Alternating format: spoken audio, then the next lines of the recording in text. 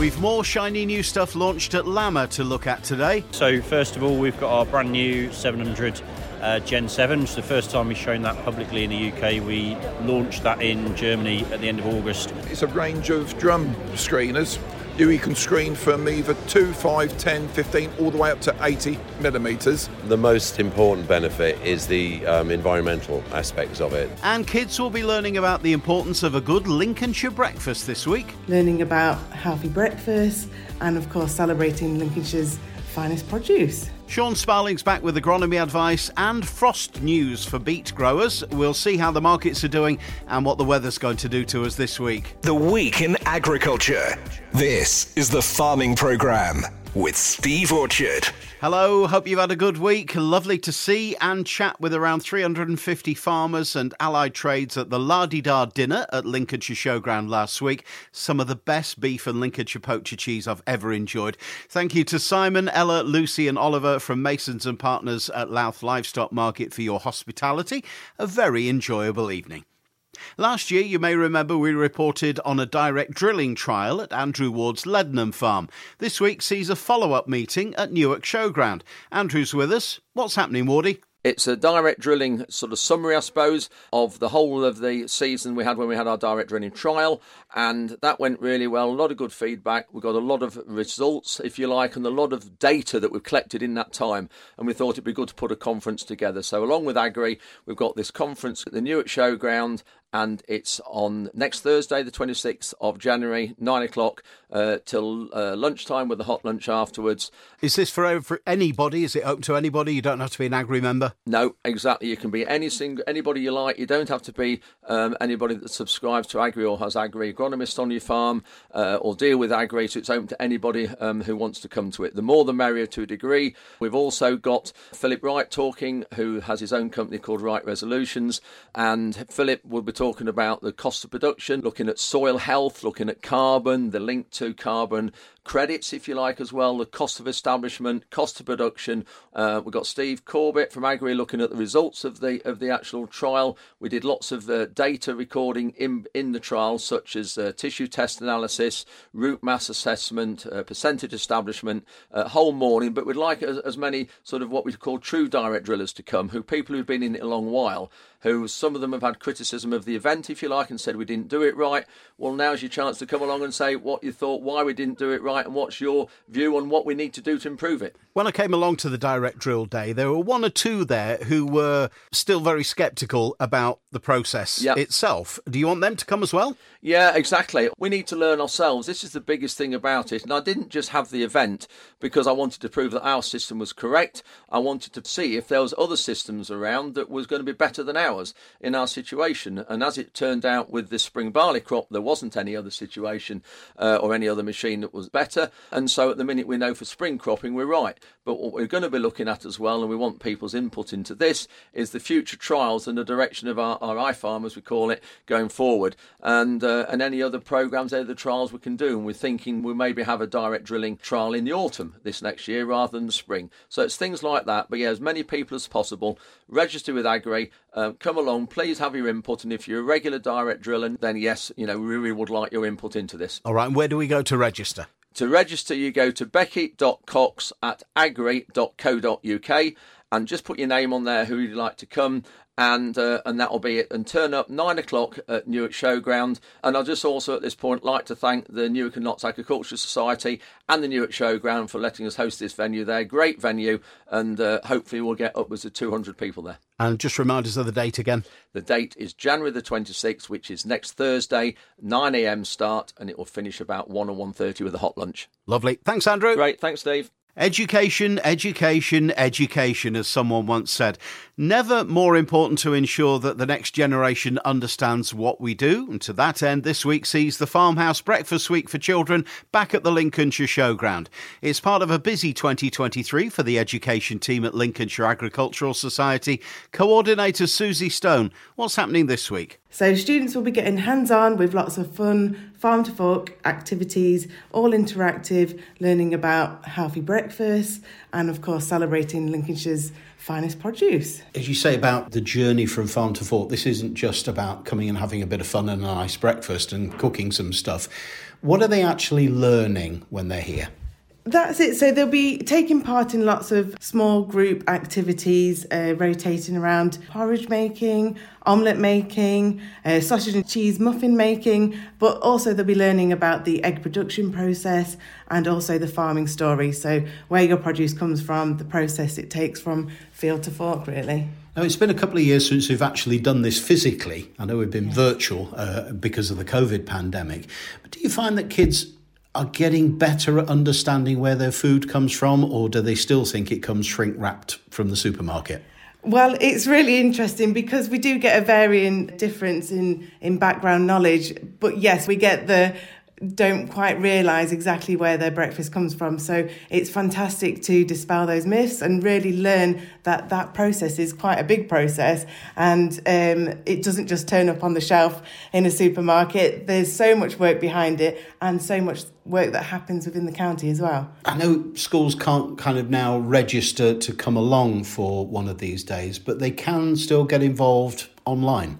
Yep, so for the last 2 years throughout the pandemic, we've been able to gather a bunch of resources, virtual guidance and support that schools can access if they would like to. So our programme is booked up with schools, but we can send that information out if people would like to work on it within their school environment. All of our information is on our Lincolnshire Showground website as well. And this is just one event in quite a programme of events for 2023. What have we got coming up next? Up next is our Schools Challenge launch event on the 1st of February. So that's launching our Schools Challenge programme, all about getting involved in challenges based around food, farming, the environment. So a really exciting way to listen to guest speakers, get lots of top tips and help and information. We also have our Agri-Food Careers event coming up on Tuesday, the 7th of February as well, which is inviting secondary school students to learn about the agri-food world. Excellent. Now, with the Schools Challenge launch event, schools can still get involved in that, can't they?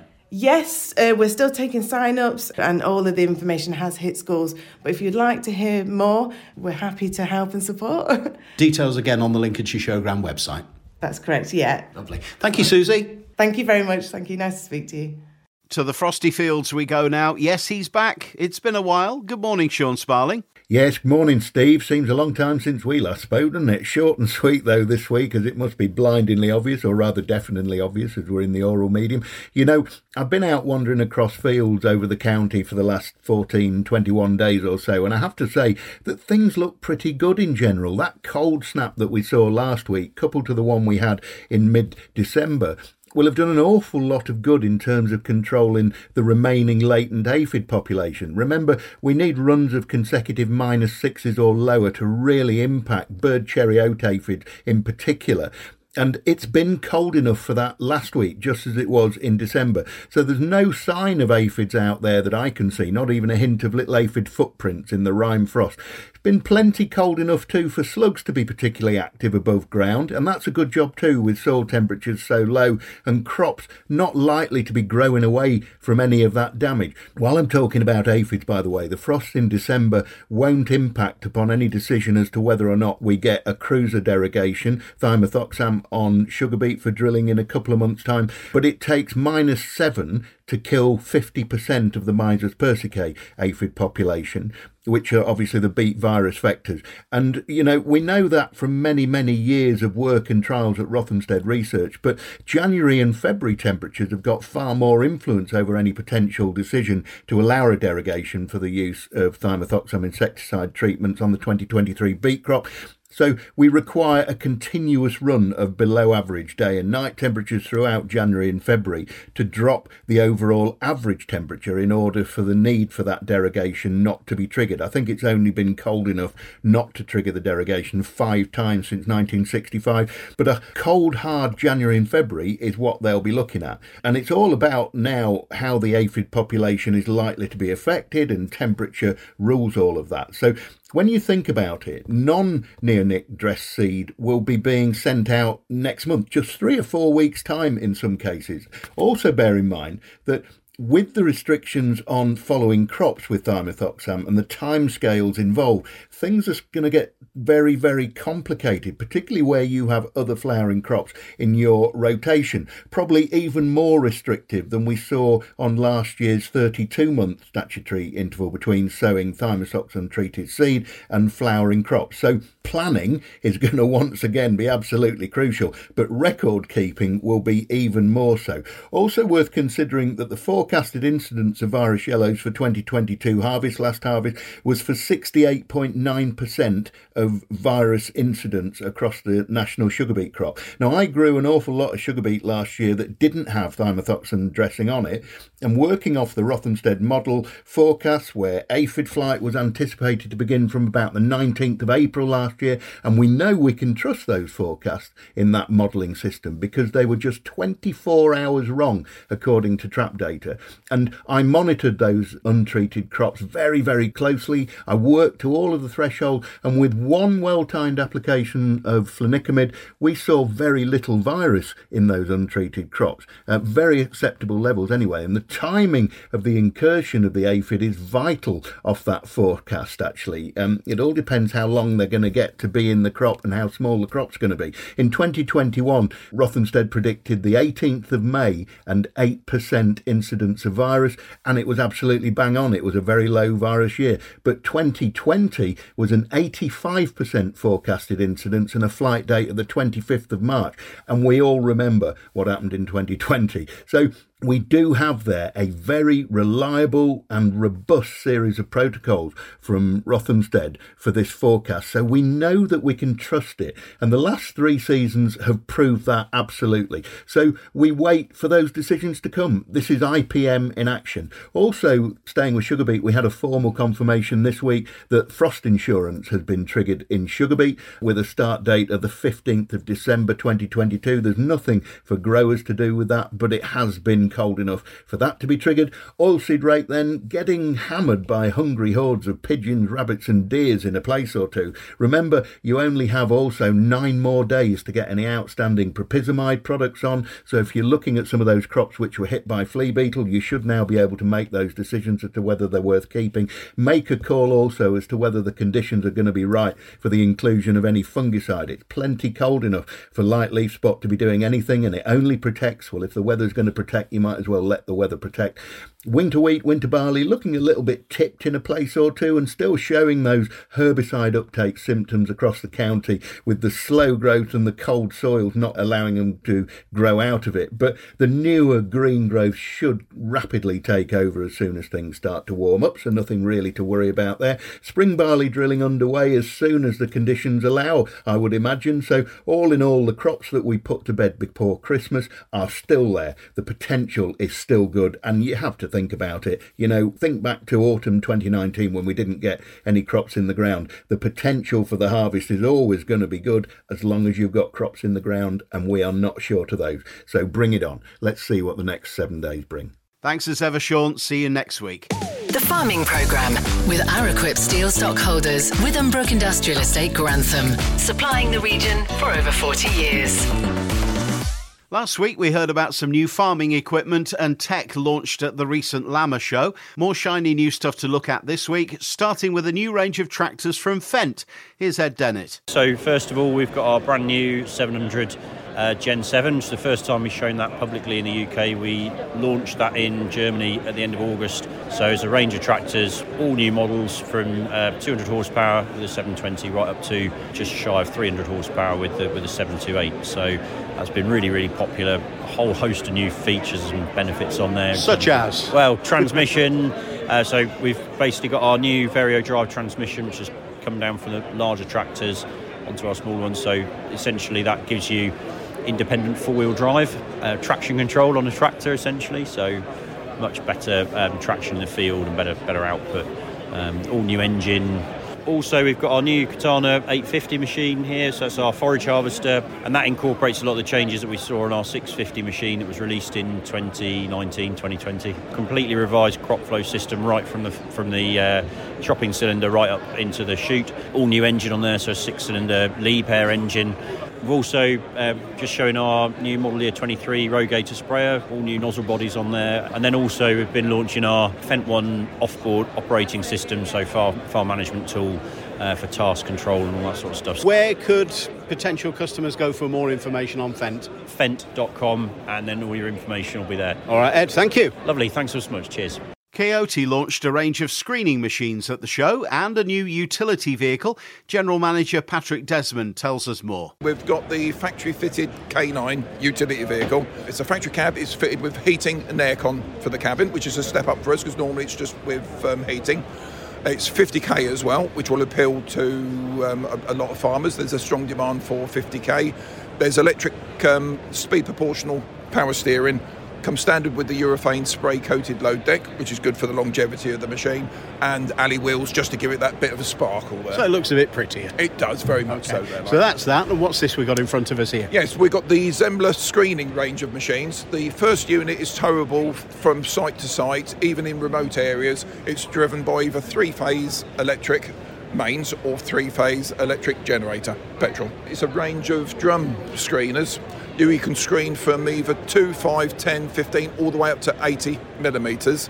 On the smaller unit, it's just two separations, big stuff through the end of the drum, smaller refined stuff on the end of the conveyor. But on all the next models up, it's a double drum, which gives us three separations for an even more efficient and satisfactory product for landscapers or people just trying to transform their spoil into a quality product there, line. Okay.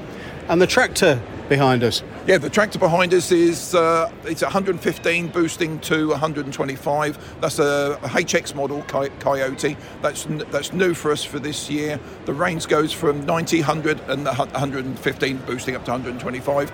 This is unique in the fact that it's got Coyote's own 125 horsepower engine. We used to use Doosan, another South Korean manufacturer of engines, but now it's wholly owned, which means that all the tractors in the Coyote range are now Coyote's own engines. All right, Patrick, thank you. No, thank you, Stephen. And finally, with a range of electric UTVs and ATVs, hi Sun. Area Sales Manager Roger Satchling, what's the benefit of going electric with these vehicles? The most important benefit is the environmental aspects of it. We've got a lot of customers now that are driving towards a zero emission policy. We've got various charities and the National Trust, for example, they are dictating that their all new vehicles have to be zero emission.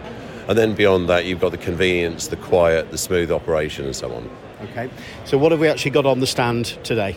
Today we've got two machines. We've got our entry level with a lead acid battery at a very low price point, and we've got our one down from the top of the range, much more powerful, lithium batteries, faster, 40 mile per hour, can tow plenty, can climb 45 degrees, and basically will do everything that a diesel UTV would do, but do it quietly. Okay, and these are, what, two people plus how much at the back?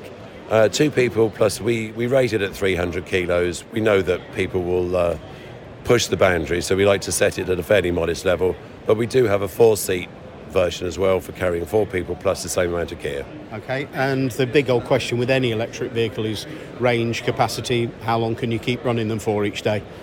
For the vast majority of our customers, it's a day's work comfortably. They'll do 50 miles, which around a farm is a very long way, and then trickle charge it back overnight, ready to go again the next day. And running costs? Well, that's a bone of contention. Recent electricity increases clearly have impacted on us. It works out about £8 to fully charge one from flat to give you that running time. Something we found that the customers that tend to seek us out are often electrically motivated and have their own solar energy or wind. So for these guys, they're getting it for nothing. Right. Okay. And if somebody's interested in this, where can they go for more information? Probably the best thing to do is look on the Barris website or Google Hi Sun. Thank you, Roger, and all the exhibitors I met at LAMMA, which returns next January at the NEC, giving us plenty of time to save up for the parking. Let's see what the markets have done this week, starting with livestock from Louth, auctioneer Oliver Chapman. Morning, Oliver. Morning, Steve. Another weekly roundup from here at Louth for Monday the 16th of January, starting with the prime cattle, which sees steers sell to 259 pence per kilo, or £1,757 for GS Paul, while the heifers top at 268 pence per kilo for Shaw Brothers, with them topping in the pounds per head at £1,652 for GS Paul. Moving on to the cool cows, just a handful on offer to top for A.W. Lewis & Son at 169 pence per kilo or £1,314. This week was store cattle week. Tremendous trade from start to finish. Saw store heifers top at £1,260 for W.H. Jakes & Sons, with the steers topping from the same good home at £1,160. In-calf cows this week, just a couple of Lincoln Reds from T. Hunter to top at £1,000. That wraps the cattle up, and moving on to the sheep. A much larger show on offer, with national trade just beginning to dip, sees an SQQ of 217.15 pence per kilo. Topping for H. Smith & Sons at Theddelthorpe at 241 pence per kilo or £115 per head. Double the number of cull ewes forward, with 140 on offer to all in average £99.64, looking one of the better markets sold this week. To top for Shaw Brothers of Binbrook at £156. Finally, just a handful of store lambs on offer, saw longer keep lambs to top for Messrs Chapman at £70 per head. A huge thank you to everyone that's been and supported this week, both buyers and vendors. Tomorrow we're back on with all classes of prime and cull cattle and prime and cull sheep, with entries needed for all sections, so please not hesitate to contact me. This is Oliver Chapman for Masons and Louth Market. Thank you. Thanks, Oliver. And with the Grey Market Review, Openfield's Alice Killam. Morning, Alice. Good morning, Steve. European markets this week have continued to feel pressure from competitive Black Sea exports, alongside global and recessional fears. Some interesting figures have been flying around this week with regards to the size of Russia's 2022 wheat crop, all of which is out of speculation on the exportable potential. Rostat, who is a Russian-owned state statistics body, believe the figure is around a whopping 104 million tonne. The USDA placed it around 91 million tonne, and finally the International Grain Council pegged the production size at 95 million tonne. Big differences, and if we were to take the higher figure as gospel, they have a lot to move and everyone else needs to compete against it. Chinese demand will also remain a watch point for most in the next month or so. The uncertainty around COVID within the country leaves a question mark over Chinese demand for global grains. Another article I came across this week seemed to imply that their population has started to shrink for the first time since 1961.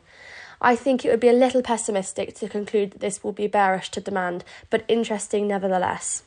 The start of the week saw a weakening pound, and in fact we saw the lowest point since September versus the euro, this being when Liz Truss had her fleeting stint as PM. This made for some fresh export interest. We need to see continued sales if we want to move our exportable surplus, and this is a good sign that we are well priced to make this happen. Having said all of that, midweek saw the exchange rate rally sharply. We all must remain on our toes. Milling wheat premiums continue to stay strong, but they are at the top end of where we would normally trade. £60-odd premiums are not to be sniffed at for quality Group 1s. Feed barley is the one probably looking the most vulnerable. With a smaller pig herd, there is less domestic demand, so we are very much reliant on exports. Old crop supply and demand is likely not to change unless President Putin intervenes in some awful way and global markets react. We have been tracking French and US markets. I believe this will continue. The UK domestic buyer can buy when he wants and pick business off in the spot. The date of mid-March, when the Ukrainian grain corridor gets renegotiated, could be key. Thereafter, spring weather takes over, which will then determine stocks and requirements for carry into new crop. If you need to move spot grain, sell into a rally. On the malting barley side, again, it's reasonably negative news, I'm afraid. Consumers are not coming forward with bids, and the export market isn't much better. We saw a similar lull at this time last year, with a bit more interest picking up mid-February. I hope we will see the same this year, but once again, time will tell. Depending on where you are, premiums have dropped to around £25. I know this will sound rather uninspiring, but we must remember we are still only in January. On to oilseed rape. The COVID levels in China are once again a watch point here, but equally important to keep an eye on the expected crop levels in South America. Weather forecasts are starting to see something different. It may be too late, but at least Argentina have rain in the forecast. This has affected beans and rapeseed badly in the last 48 hours, with US soybeans down to a 2-month low. Brazil, however, are behind schedule with regard to harvesting progress, with mixed weather of their own. Prices for this week: feed wheat, March 210 to 220, April 215 to 225, November 210 to 215, and May 24 215 to 225. As I say, milling wheat premiums are still holding at around £60. Feed barley, March 195 to 200, and May 180 to 190. Please call for malting barley interest. Oilseed rape, February onwards, 440 to 450. Have a great week, everyone. Thanks, Alice. The Farming Programme. 5-day forecast. Looks like more of the same, certainly for the first half of the week. Frosty nights and cold, bright days, a light southerly breeze, and daytime highs no more than 3 Celsius. By the middle of the week, it starts to change, warming up by Wednesday, but the wind picks up to 20 miles per hour, veers round to the north, and brings with it some rain for the second half of the week. Temperatures both day and night hovering around 6 or 7 Celsius. Next week, we look ahead to the return of the Lincolnshire Farming Conference, consider fertiliser made from fish, and a new agricultural advisory service. I'm Steve Orchard. Until then, have a great week. The Farming Programme with Araquip Steel Stockholders, Withambrook Industrial Estate, Grantham. BSI ISO 9001 accredited.